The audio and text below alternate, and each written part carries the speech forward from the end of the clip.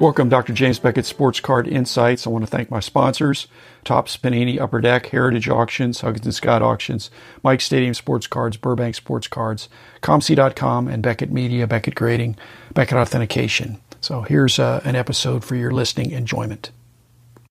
I don't think I've ever sold a vintage BVG set. Not sure they're out there. If I were in charge, that would give me a lot of heartburn because that's happening a lot for PSA. Yeah. And I've sold SGC complete sets that are vintage. You're killing me here. You're killing me. No, we're having an open conversation. No. If I were in charge, I would be doing different things. And like I said, I try to give input, but I'm more of an autocrat. Listen, your voice has social influence in the industry, and you're still very relevant. People care what you think. And you're one of the godfathers of the industry in terms of anybody who went to a card show in 1980, they were all carrying the same exact catalog around, and that was it. With your Jordans, did you decide what you want to do? I would like to review the 30 and see if I can get one.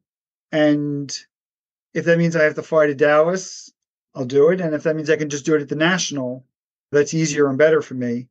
But I want to have them at the National, so I don't want them to disappear for 3 or 4 days. I want to make sure it's done in a timely manner. Otherwise, I'd rather do it in Dallas beforehand. But I'll tell you one thing. If I display a black label Jordan ever, No, I'm with you. I know, but not a black label, a BGS 10. I always say black label. I meant BGS 10 Jordan. I'm just saying, I am hoping, because the company that I had back in the day, we have to be dispassionate. We can be rooting for you silently, but the card has to stand on its own merits. Even if you got 300 of them, Rick, they have to meet the standard, and it's basically the 4 subgrades. And I also look at it this way: is that you have a doctorate in mathematics, statistics, but yeah, statistics. Okay, so even better. At the time when Beckett gave out the last BGS 10 years ago, how many Jordan 10s were there? I would bet there was less than 100 at that time. So if the ratio was 7 to, we'll call it 100, there should be some more out of the 300. One would think. Out of the 30. You have 30. Just speaking from a statistical standpoint. Again, but you don't have a random sample. If you've picked out the better ones, I'm pulling for you. If you had a bell curve, a normal distribution of PSA 10s, the better ones would qualify for BGS 10s. By the way, my friend is local. He has 20. So 50 of the 300 plus are basically 2 people. I'm not sure if there's anybody else who has more than we do. It's possible. Again, there's more cards out there than people think. But do you know anything from when I said to you before that one guy had at least 4 or 5 of the 7 BGS 10s? You smiled. Do you know where they are? No, I don't even want to know. But again, if this was 10 years ago, Rick, they would have been way less than half what they are now. Maybe 1/4, 1/5, probably more than 1/10. And the differential now is more understood, especially if you're saying it's been 10 years since one's come out. Whatever that grading premium for a BGS 10 seemingly would be increased. Yes. But if you get 2 or 3 10s and your buddy with the 20 gets 1 or 2, it's not going to crush. That changes everything. Yeah. But I don't think that would ever happen where they're going to just be like, oh, here's 30. Okay, here's 3 10s. And you're telling me there might be a bunch that would, in theory, 10, 10, 9, 5, 9, 5, That's what I'm saying. Yeah. I don't think those are 10s, though. But are you positive if each of your 30 cards has some recognizable, identifiable, slight imperfection to keep it from being a black 10? I probably could go through every card, which I haven't done. That's what they're going to do. They're going to rank them. They're going to subgrade each of the cards. And as soon as they get to a 9 on any of the subgrades, they're going to stop if it's a graded card. But I think I probably could take the 7 BGS 10s and I'll find you something on those as well. No, you're going to find something, but you can't find a major flaw. I don't know if there's a black label 10 that exists. No, I don't know that there is, but I'm not saying it couldn't be.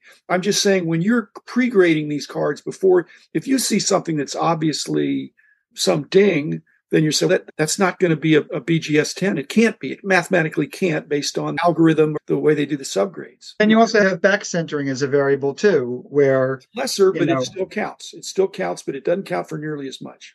But it could be enough to knock out a card. It could knock it down from a 10, Rick. It has less importance as you get down lower on the grading scale. Yeah, but if they're going to give it 10, it should be well centered on the back. No, if they're going to give it 10, it should have unimprovable subgrades for at least 2 of the subgrades.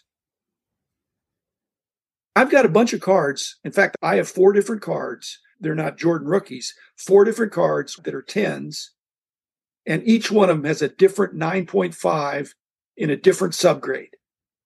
So I have one that is perfect 10 except for centering, 9.5. I have one that's perfect 10s, 3 10s except for edges, 9.5. And I'm saying, guys, what are you doing? My name is on the slab. And they say, it's not perfect on the edges. I said, well, fine. I'm fine if you're being honest about it, but are you being this tough on everybody? And on the modern cards, Rick, I think they are.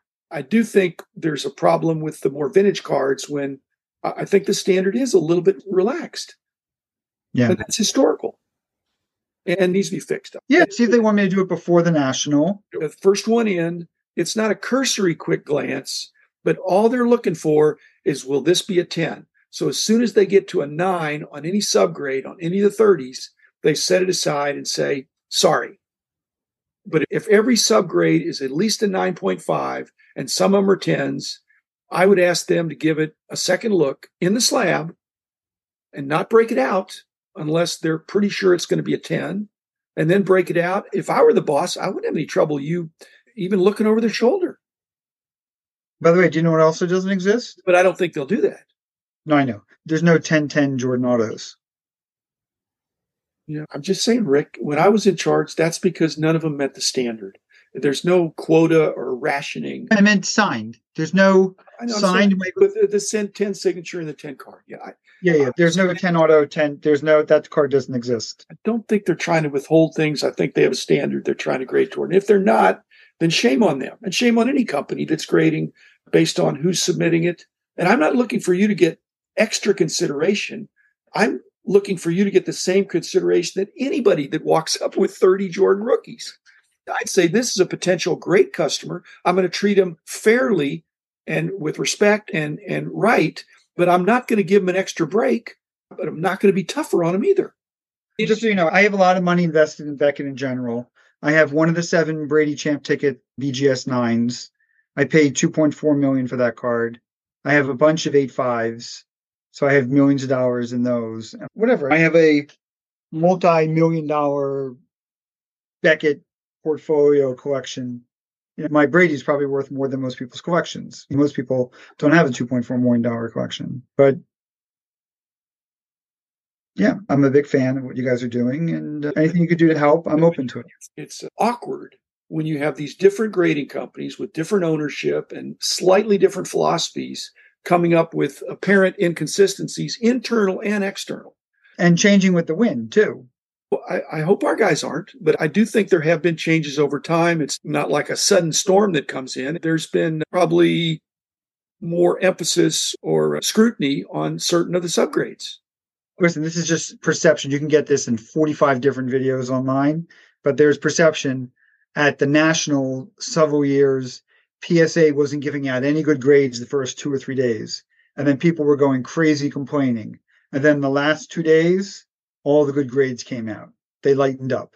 So these kind of things that you're dealing with human beings. We are dealing with human beings, but I think it's dangerous to impart. It shouldn't be that way, but the perception. But the perception is the perception. I've heard that too. Sure. And I don't like hearing that stuff like that. There's variations on different themes for all. I've told people don't submit the first 48 hours of the National. I'm like, you got to just, I don't think they're going to come out and give out the best grades right away. I think they'll do it more leniently at the end of the show. Well, I've told people that. If you ever perceive that about my old company, let me know, because that would really upset me, because that's not the way I would want. It needs to be a service that's above reproach. That's how you I agree. Industry. If it's a 10, it gets a 10. If it's a black label, it gets a black label. A 10 is a 10. And it needs to be really consistent. And if you miss some, that's why when you were doing those BVG cards, your perceived overgrading, which it looked like you made a pretty strong case that several of those, if not all of them, were overgraded. If you had the subgrades there, you'd be able to point to the fact that, hey, they definitely missed this. And if they would, then that could be resubmitted. But if like I said, if it's a mistake, listen, the proof in terms of the interest and demand in the product is based on the sales prices. And when secondary when a PSA 9 sells for 10 times as much as a BGS 9, then you know there's a problem. No, there's an opportunity. There's an opportunity. And the smart person is figuring out not all those 9s are bad. And I think plenty of people that are trying to pick off the better of those. But they're just like you. You didn't pick out every Jordan rookie PSA 10 that you saw. You picked the better ones.